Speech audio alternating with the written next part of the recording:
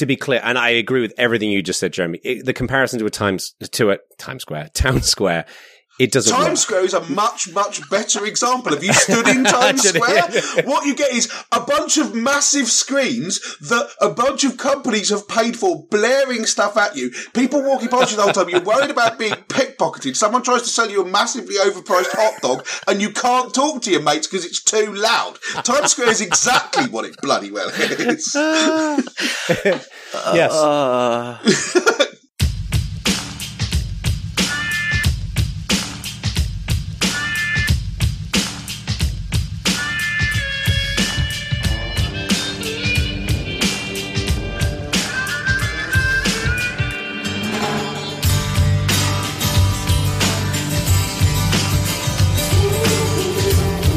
Hey everyone, and welcome to Season 3, Episode 45 of Bad Voltage. It's great to have you all here, and the three of us are back together. We've had a little bit of variance in the crew recently due to travel and various other things going on, but I'm here with Stuart Ian Langridge and, of course, Jeremy Elon Garcia.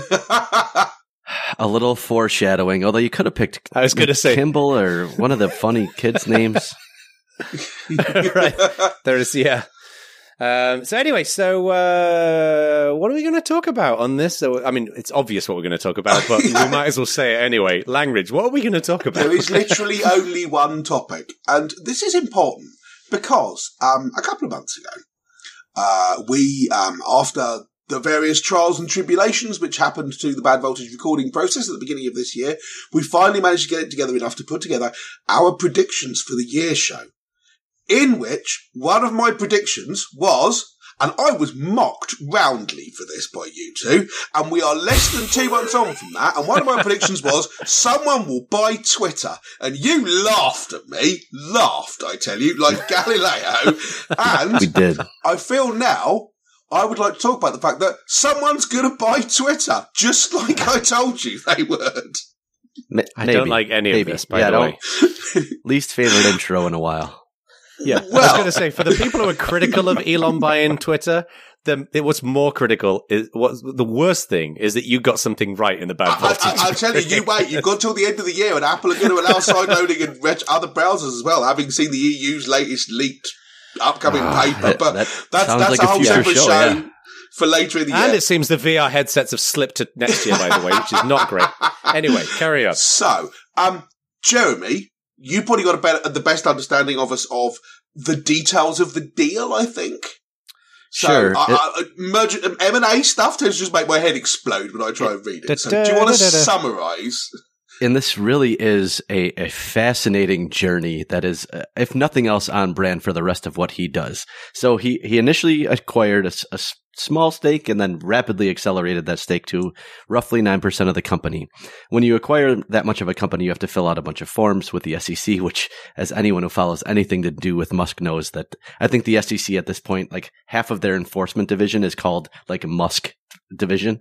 So as I understand it, they still have to approve some of his tweets because of the consent decree, which is still going on. When you acquire that much of a company, you basically have to say, this is a passive investment, or I am an active investor who wants to either get a board seat or acquire it or what have you.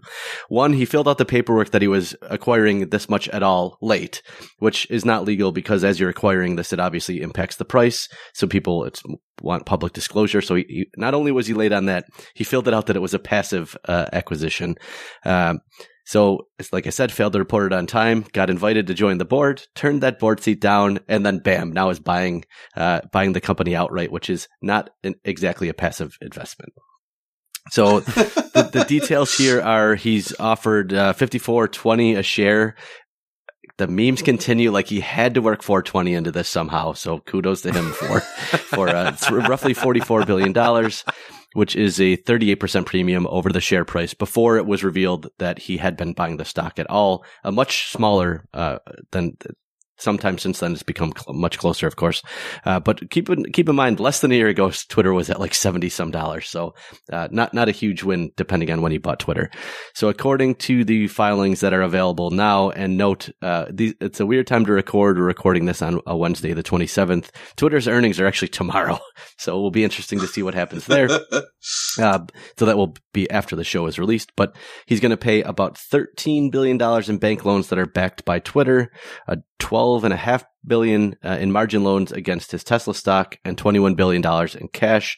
The source of that $21 billion has not been released in any filing yet, although it may be by the time you hear this. Some speculations that he's going to syndicate the deal, some other speculations he's going to do some other things. It may also sell some of his stock in SpaceX or other companies as well. If you look at Twitter's free cash flow on operating activities, it was about $630 million in 2021, which would barely cover the interest payment on that $13 billion. So he will, in effect, almost spend every bit of cash Twitter makes just paying off the interest on the $13 billion loan that he's taking out. So pretty interesting set of fine. Wild that some guy on a joke can just buy Twitter. But also what's interesting is, given where he is on the margin loan on that $12.5 billion, if Tesla falls a little bit under $700, he actually will dip into that margin in a way that is pretty painful. So Twitter, as volatile as Tesla stock is, that doesn't seem outside the realm of possibilities. It's in the 900s now. So will be fascinating to see how this impacts Tesla stock as well. Well, it has already dropped 15%. So Tesla is down $100 billion in value. I mean, already. Tech in general is getting slammed this week, so Tesla is on the more volatile end of the tech spectrum. It's almost like the bloke who runs it is on the more volatile end of the tech spectrum. Indeed. It's incredible, isn't it? Like, if you look at him as an individual, everybody thought he was nuts with all of these things that he did, right? Like Tesla, he didn't just make electric cars. They rebuilt the concept of a car and like the gigafactories and everything. What they've done with SpaceX, clearly his appetite for big problems is there and is being very successful in solving them. But man, Twitter, I think this may be the biggest challenge he's ever faced. So it's as interesting and let's get into whether we think this will happen and other things in a second, but if you're Elon Musk, this is almost a weird one to me, because right now his public reputation is like of a roguish, almost cartoonish on SNL entrepreneur, revered for, like you said, making electric cars cool and landing spaceships, doing things that NASA couldn't do in this era because of funding and other things. But reviving Twitter while also honoring his promises to restore its commitment to free speech is like, there is no win there, in a way that the reputational damage seems real to me. But it's going to be interesting. Well, and the thing is, within places like Tesla and SpaceX, there's a more constrained set of variables, right? I mean, they're really hard variables. Like Tesla, for example, he had to bring in the right kind of designers and engineers to do that. And then, how to build all the superchargers and then all the legal elements to that.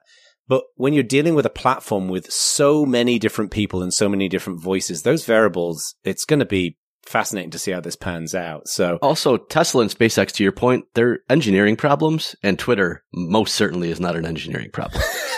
And they are at the point at which he got involved with those companies. I mean, I believe he bought Tesla, but SpaceX he just created from the ground up, I think, but I'm not sure about that. But there wasn't anything there.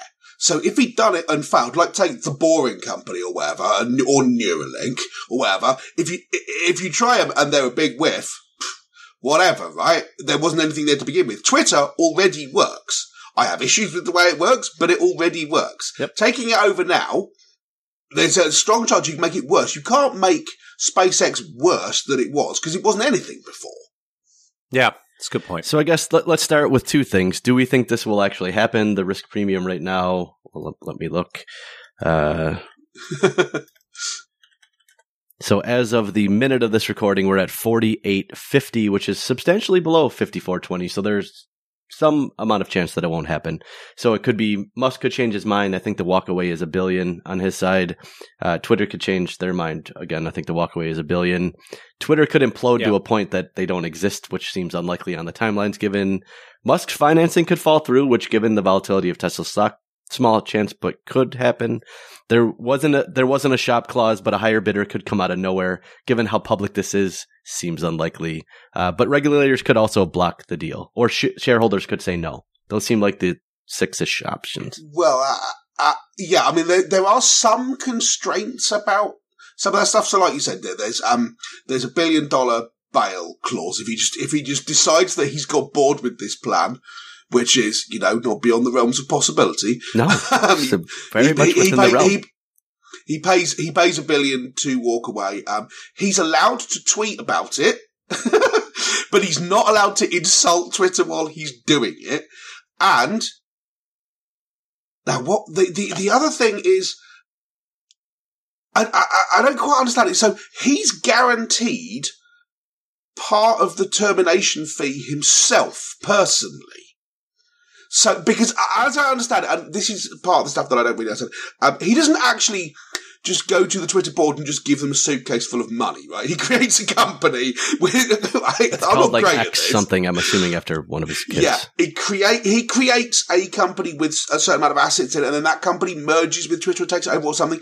Yeah. But if he pulls out of the deal and then goes, turns out, Twitter X, the company that I created, doesn't have any assets, so you don't get the $1 billion now, Twitter. He has to make up that money himself personally. He can't just, there doesn't seem to be any kind of financial jiggery-pokery to get out of this. And yeah, like you said, there's a bunch of stuff around. If Twitter have flat up lied about things, like they're not allowed to sell themselves, and they're not allowed, if they've got a big court case coming down the pipe. He explicitly skipped due diligence, which is mind-blowing. Yeah, it is. It's not a thing, like, I'm going to spend $44 billion. Do you want due diligence? No, it's cool. If they've lied about it, he gets out. I don't think if there's something coming and he didn't check, he gets out. But if they told him there wasn't and there is. But they didn't tell him anything. He explicitly declined due diligence. So anything that's public information, because they're a public company, he obviously had access to. But usually before you spend $44 billion, you sign an NDA and you get access to a bunch of information that isn't public, but is material. And it's a long process, right? I mean, it's... Yeah, if I tell a shop I'm going to buy a pie tomorrow, they're not allowed to sell my pie to some other bloke tomorrow afternoon first. And that seems a reasonable thing, regardless of what you're purchasing, so that's okay. So yeah, the deal doesn't seem anything particularly odd, I don't think.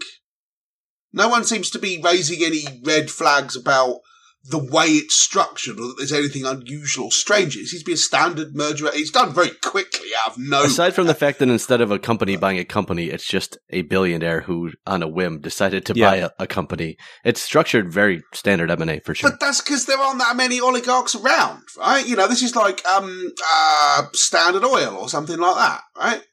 There aren't that many people who are in a position to do this, and therefore it's not common just because of that. So if we assume for the moment that it goes through, yeah, then Elon Musk is going to be the king to it. That's like the kindest name anyone's going to call him after this. Not wrong. Man, he's already trolling on Twitter. Did you see his most recent tweet? The Bill Gates one? The Bill Gates one was ridiculous. No, I didn't see these. So there's one out that came out an hour ago as we record this, which was he went on when Jack Dorsey and what was her name, Vijaya Gad, who was their general counsel at Twitter, when they went on Joe Rogan's podcast, they went on with this guy called Tim Pool, who just seems to troll a lot of people. And I'm not going to explain the tweet, but there's basically an image that's trolling that whole discussion.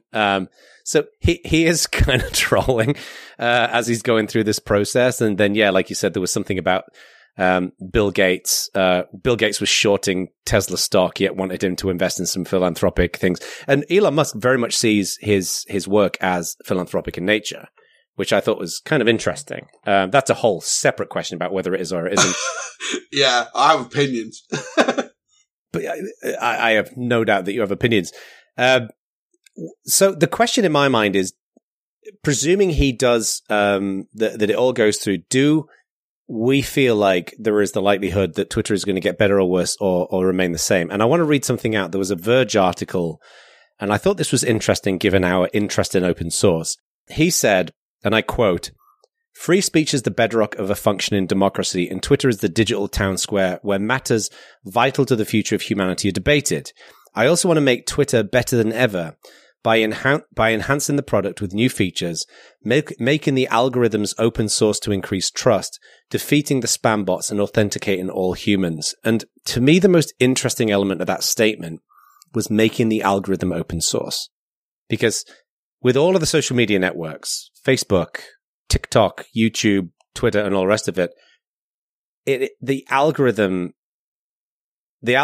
is everything, right? It's like, as we talked about in previous shows, it's well known that the algorithm of Facebook rewards activity in comments, and therefore conflict tends to get risen up by the algorithm because that engages a lot of discussion, right? And to me, the idea of, we've never really talked about this in the past, but the idea of these social media network algorithms being open source, I think is fascinating. Because if you know how the algorithm works, on one hand, there is more transparency. But on the other hand, if you know how the algorithm works, then you've kind of got the keys to the castle. And therefore, it's going to completely people are going to game the system because they know how the algorithm works. For sure. So that to me is fascinating. I don't even think the division's like that. I think what you've described there is half true. Knowing how the algorithm works, what does that buy you? Right? Imagine I say to you, here's the AI model that Twitter uses. You can now simulate what your home timeline will look like. But you can't, because an AI model, or let's call it an ML model and be real. But it requires the full data set to know what's going to be the output, and they're also not going to give you their full data set, so it's still not going to matter. Agreed, but spot me for the moment, you have all of that. Okay. Right? You can at that point accurately simulate what your home timeline will look like, because it knows all the inputs that you've given it. You can then, but you don't need their algorithm to be open source to simulate what your home timeline looks like, because you can just look at twitter.com to see what your home timeline looks like. And you can't actually use an ML model to predict why you got a thing that you did. This is what we were talking about in the last show. We do not know how to do that. Meanwhile, you are giving that to people who will use it to experiment in how to. This is a Google Black Hat SEO 2004 edition. Yep. Weaponized. Only bad people will get any use out of this. Well, the reason why I'm saying I think this is interesting is because there are certain, like, social media professionals today know certain things that work to try and get their posts get more prominence, right? Yeah. And some of it's just what human beings are interested in, and some of it is an attempt to try and trick the algorithm. Yes. Right? So, to use an example, which is a different type of social media network with Spotify, right? It's well known in the music world that if you get your song on a ton of playlists and people start listening to it, it will then kind of kickstart the algorithm, and then Spotify will start recommending your music to other people. So a lot of people focus on playlists. Now, it's harder to do that on something like Twitter because nobody really knows how the algorithm works. So therefore, the things that work well on Twitter are things that human beings tend to pay attention to, like it's well known that if you put square images on there that are high contrast, it's more likely that someone's going to click on it because social media is interrupt driven. What I'm saying is, if you know how the algorithm works, on one hand, that's good because it opens up transparency. But on the other hand, people will then know all of the tricks that they can use to get their content above the fold. And that's a whole separate set of what I'm issues. saying is, when you say it's good for transparency, I don't even think it is. I think it is only useful and good for people who want to game the algorithm. It makes it easier to game the algorithm for literally no benefit to the rest of us, because everyone talking about we want the algorithm to be open source, we want to be able to see what the algorithm is, we want transparency, is thinking about this like it's been written by a person. They want to see the line of code in there which says, don't show Jono stuff about guitars, show him stuff about things he should buy. Right? Because they're thinking it's been crafted to bugger you up, and they want to stop that. But that's not how it works. Well, and I think there's a certain segment, especially in the US, of people who think they're being silenced in a way that it's probably almost certainly not true in the algorithm. I have a great example of that. So I saw someone posting a tweet from some random person saying, for years, my tweets have been suppressed. My ability to trend topics, which I regularly did, was nerfed, and my followers were drip-drained over time. This was done in the shadows, in secret, and denied. Suddenly, my analytics are changing. It's like a switch got flipped. But here's the point. The switch hasn't been flipped. Nothing has changed yet, right? I mean, how do you know there's not an if ac, then -10 on everything? It's just, I mean, shareholders haven't voted on it. He hasn't even bought it yet. Certainly they haven't changed any of the code or the algorithms yet. The idea that you are being oppressed is imaginary. All I'm saying is that I think one of the great benefits of open source is that when anything is open source, it increases transparency. Now, the practical implications for the user base is a separate question. I think given how important Twitter is to human discourse, that first part of Elon Musk's quote, that quote I read out about free speech being the bedrock of a functioning democracy and Twitter is the digital town square, I could not agree more with him. I think he's absolutely right about that. The thing is, in an actual town square, which for a long time was the place where information dissemination happened, you knew the one person to ignore, and to be there, you had, or to have a voice, you had to be there. Now it's troll farms from all parts of Earth who are magnified in a way that it is not the town square. And I know that's like, it's a good soundbite and it sounds good and it's not unreasonable until you actually think about it, which is a lot of Musk's thing here is like kind of reasonable until you actually think about it. So he wants to have the absolutist free speech, but get rid of bots. But bots, like them or not, are part of free speech by definition. If you want to be a free speech maximalist, you can't get rid of bots, and you certainly can't authenticate all humans. So like the things that he say don't even agree with the things that he says in a 3-sentence paragraph. Yeah. To be clear, and I agree with everything you just said, Jeremy. The comparison to a town square. It doesn't work. Times Square is a much, much better example. Have you stood in Times Square? What you get is a bunch of massive screens that a bunch of companies have paid for, blaring stuff at you. People walking past you the whole time. You're worried about being pickpocketed. Someone tries to sell you a massively overpriced hot dog and you can't talk to your mates because it's too loud. Times Square is exactly what it bloody well is. Yes. So where I think that no notes. where I think that he is right is that Twitter is rightly or wrongly, Twitter is it is a place where human beings discuss and engage with each other. Now, there's all kinds of flaws with it, which we have gone into ad nauseum in the past, right? But I think that he's right that Twitter is important to humanity, and it doesn't work as well as it should do. And in my mind, open sourcing large chunks of that, I can't see it not helping. That's all I was saying about that piece. The question is, and he mentions obvious ones like defeat and spam bots and authenticating all humans, but what do we think? Right. When you said the worst thing to you was something else, the thing which triggered me to think about this is the authenticating all humans. What did I say was the worst thing? No, the thing that stood out to you was the open source algorithm. Yeah. Yes. Oh, okay. Not the worst thing. The thing which you seized upon as the most important thing about what he was saying was open sourcing the algorithm. No, the thing which I seized upon was authenticating all humans. And have we not got past the idea that you should have to provide your driving license to post something? It doesn't keep away bad actors. It does keep away good actors. Stop asking people for it. Stop asking people for what? Authentication of their humanity. Because it's always a thing which a bunch of people have something of and some people don't, and then they don't get to have a Twitter account anymore. But to be more specific, what are you talking about specifically? Okay, so when you say authenticate all humans, how are you going to do it? There already are captures. Every time someone says authenticate all humans, it means something like, I'm going to make you post under your real name, I'm going to make you upload your driving license or your passport or something like that. I'm going to make you give over your home address or a credit card number or something like that. This is a terrible idea. Stop asking for it. And that to me is the thing. And there's a bunch of pushing like bots are going to go away. And the problem is not that something is posted by a program.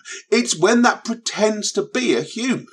right? The idea of you can't have bots, or we're not going to allow anyone to have more than one bot or something. All these ones which do things like post what the weather is in your town every morning or when the buses are coming, they're great. What's wrong with that?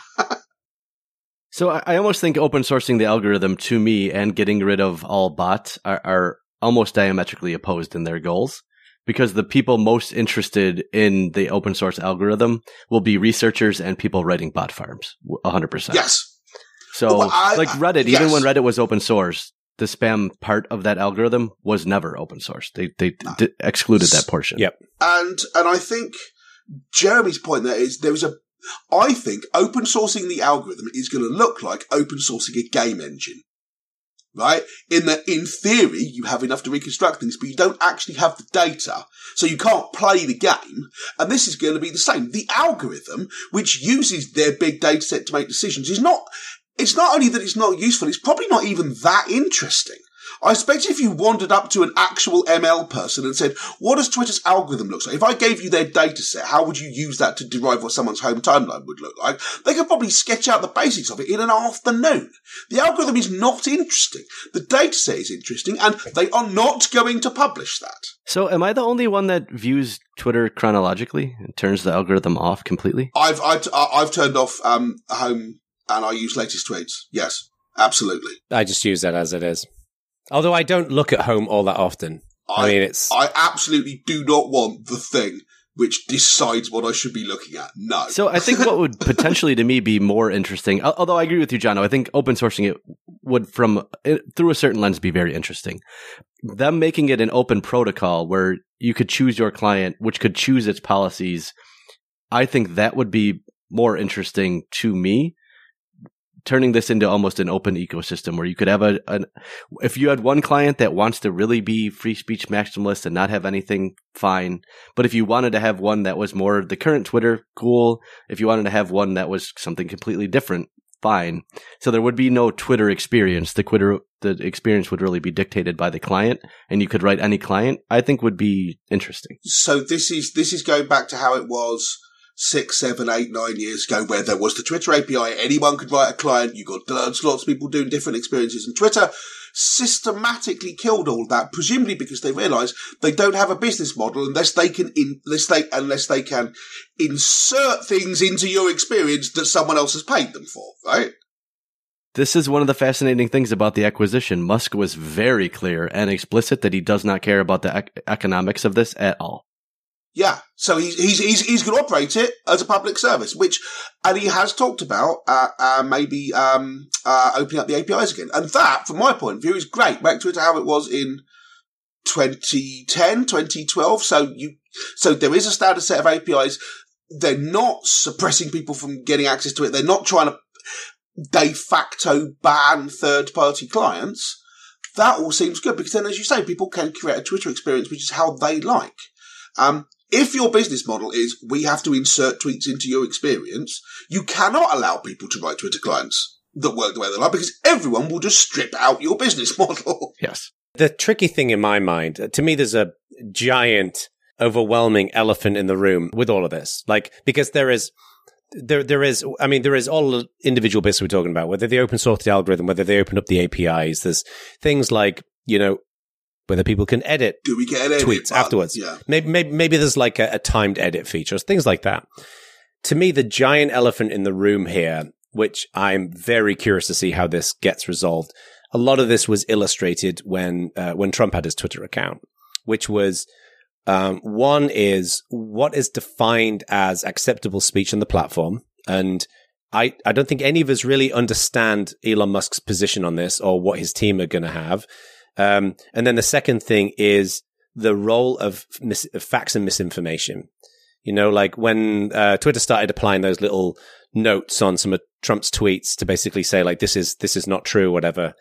My gut feeling here is that Elon Musk is of the view that it's your own personal responsibility to do your research and to determine whether something's right or wrong or not. To do the fact checking yourself as opposed to depend on somebody else.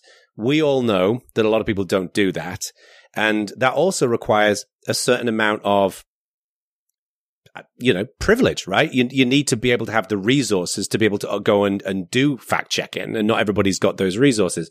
That to me is the elephant in the room. They can add all of these features, but what I want to figure out is how does Musk's Twitter create a place where where reasonable people can have reasonable debates and disagreements about things in a way that's fair for everybody, right? Without it turning into a shit show. He's been explicit about his definition. He has. He's actually pinned it, I think. By free speech, I simply mean that which matches the law. I am against censorship that goes far beyond the law. If people want less free speech, they will ask governments to pass laws to that effect, which, okay.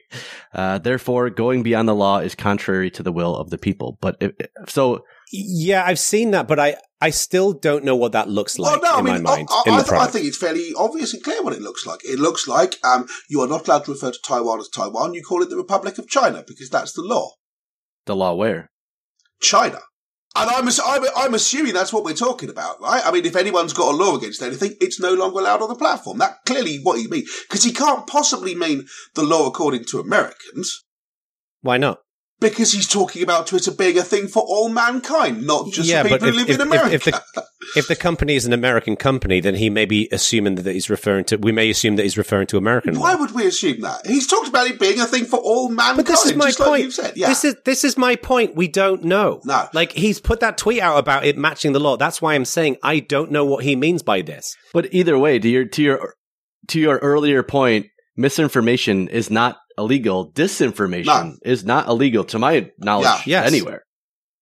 Well, even slander varies massively across different countries. I think the thing is, and there's a lot of naivety that moderation is easy. And having run a not very large site that is nowhere near on the scale of Twitter, even for something like LQ, moderation's unbelievably complex. Someone's always going to feel like they were silent. Someone's always going to be mad. Someone's always going to think you didn't go far enough. Like it's amazing how nuanced it's a no-win situation. Yeah. But the one thing I will say is, if you go the free speech route, I think everything ends like 8chan in the end, with no exceptions. Like it's always going to devolve, because it's so easy to be a troll on the internet, and trolls, some of them are so persistent, and it almost is amazing that I think in the end, that's the only thing that could happen. It would be a shame for that to happen to Twitter. Well, and this is the other flavor of elephant, I guess you could say, is, Aku raised the point about authenticated human beings, right? So I don't think anybody wants 4chan, right? I don't think Elon Musk would want 4chan. And one of the major problems with 4chan is it's a completely anonymous world, right? It's a completely anonymous world. Now, the far extreme other side of that coin is where, to your concern, Ak, you have to put your passport details and your driving license in to have an account on Twitter, which would be bad as well for lots of different reasons. Like, some of them being that dissidents, for example, wouldn't be able to do that. So how do you, in my mind, there's going to have to be some kind of identity in Twitter where you can tie a human being to an identity, even if that even if that's like a pseudonym. I'm not suggesting that people should be putting driving license in or anything like that, but the ultimate definition of free speech could be you can have a Twitter account that's completely anonymous, and there is no pseudonymity there at all. But there's a big question there in my mind: is what is the role between words and identity? And I don't think we know what that means with him as well. There is no way of tying an account to an identity while having that person not be threatened by their identity being known. It's not possible. This is not something we can assume out of existence. You either go, everyone has to prove their identity, which means we're going to cut off people who can't do that, or anyone who's not prepared to do that, or you have to say people will be able to set up 2 accounts and pretend they're 2 different people. It cannot be avoided. This is like maths. And this, I think, is some of the problem with this. That, first of all, there have been a bunch of studies. There seem to be the idea that if you make people publish stuff under their real name, they will feel ashamed of the terrible things that they write and will stop doing it. And it is not the case at all. There seems to be a sort of pervasive view that this will be a good way of causing the discussions to remain not friendly, but courteous, that people wouldn't be downright abusive and leave death threats and make people's lives a misery if they were doing it with their own real name on it. And that's not the case at all. There have been tons of studies about this now. Because I used to think that. I used to honestly think, okay, maybe that's the way. I don't like the idea of proving it, but maybe the answer is then you don't get to have a Twitter account. Okay. You're not obliged to have a Twitter account. This seems a shame to sacrifice that, but maybe Twitter is the place where you have discussions with real names.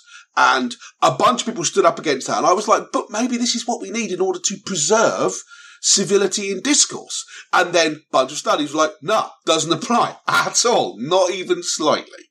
So leaving aside the risk to people, it doesn't even work. I mean, I haven't read any of those studies, obviously. I could dig up some links.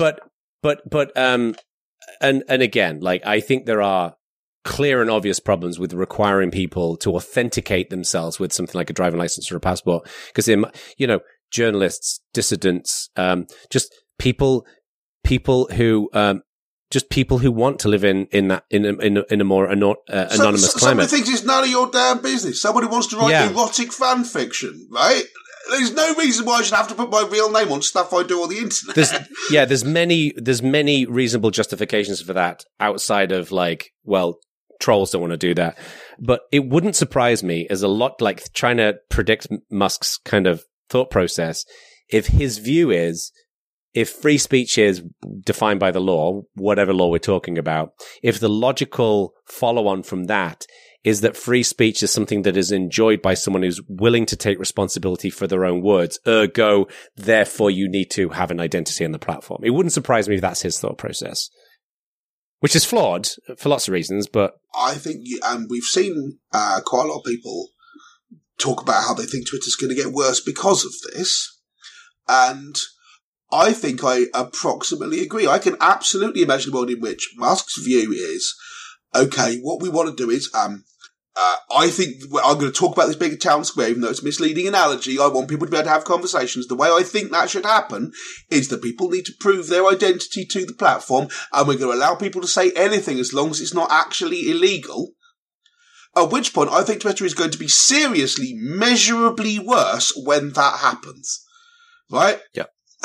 At that point, we will have a world which, in my opinion, people are... in which the Nazis come back, right? They are, people who feel like that are not prevented from saying it, and they don't feel shamed out of saying it, and currently they're not allowed to because Twitter blocks them, and that will change. That is a move for the worse in almost everyone's opinion, other than people who want more hate speech on the platform.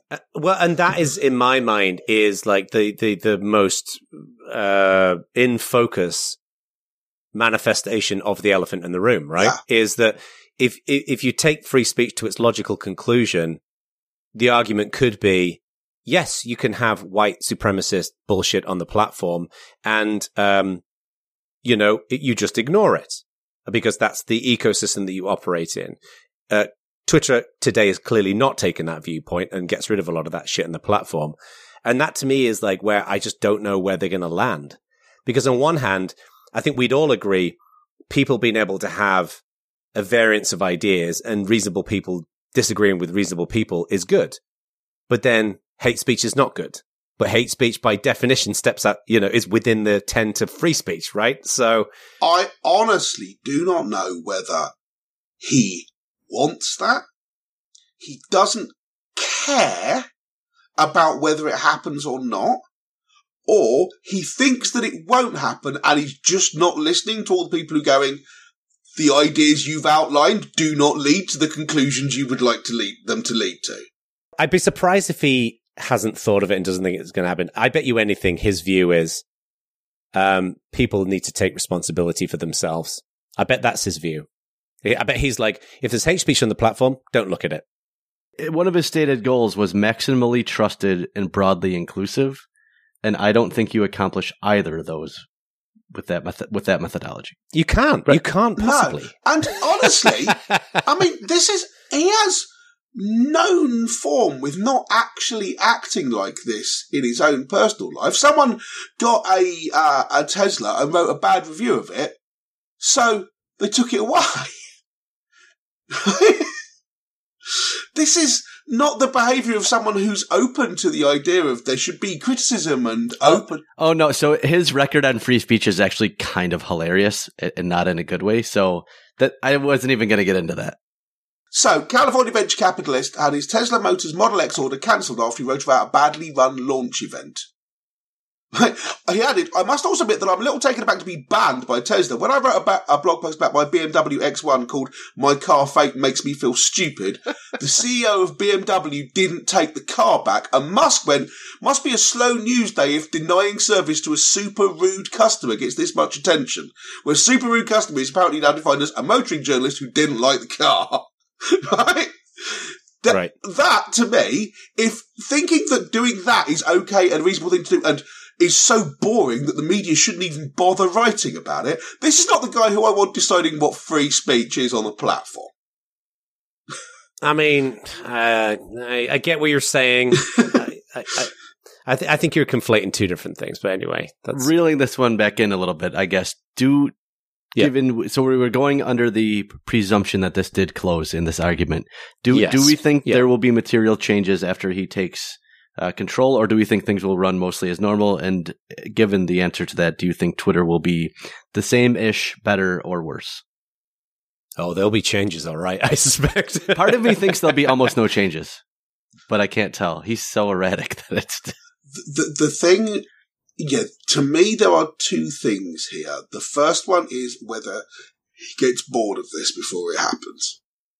At which point, there may be no changes. He may just buy it, but because it takes 6 months for the Staggertime one before he gets to do anything, maybe he's thought about something else and now he's trying to build the world's biggest blancmange or something, and so he's not even thinking about Twitter anymore. So he just got bored of the plan. At which point, nothing will change. Now he's just the guy who owns Twitter, or whatever, doesn't matter. That might happen. The other thing is what he's going to do about the hate speech stuff. So according to Hope Not Hate, a whole bunch of existing right-wingers are salivating and are setting themselves up accounts again under the assumption they're going to be allowed back on. Now, that might not be the case. He might start listening to all the people going, what are you doing? Listen, this is a really bad idea. And then go, I'm not going to do this. At which point, a bunch of his ideas, I would like there to be time-limited editing for a little bit, and I would like to open up the APIs, and I don't care about making money. Twitter should be run like a public service. Are all things that I'm broadly in favour of. Great.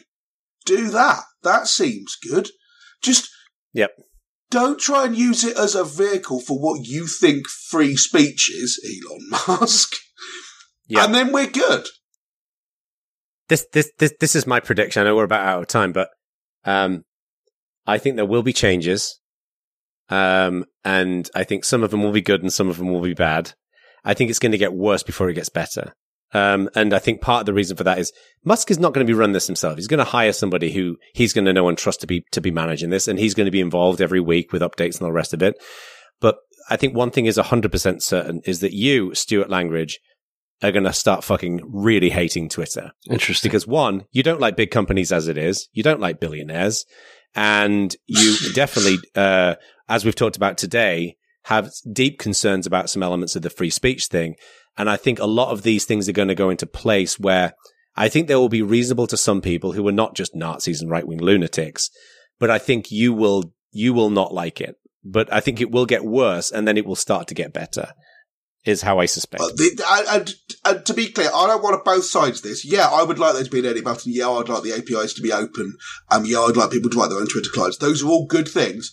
But I don't want to say Musk might do good things and might do bad things, because I do not want all that techie stuff if the price is Nazis. No. That is a lot worse. But, if you don't do that, cool, I'd like the edit button thing. That'd be great. And I'd like open APIs, please. And maybe Federation syndication. I have warmed up my Mastodon account again, just on the off chance. But I don't care anymore about expecting loads of people to go over there and whatever. It's just,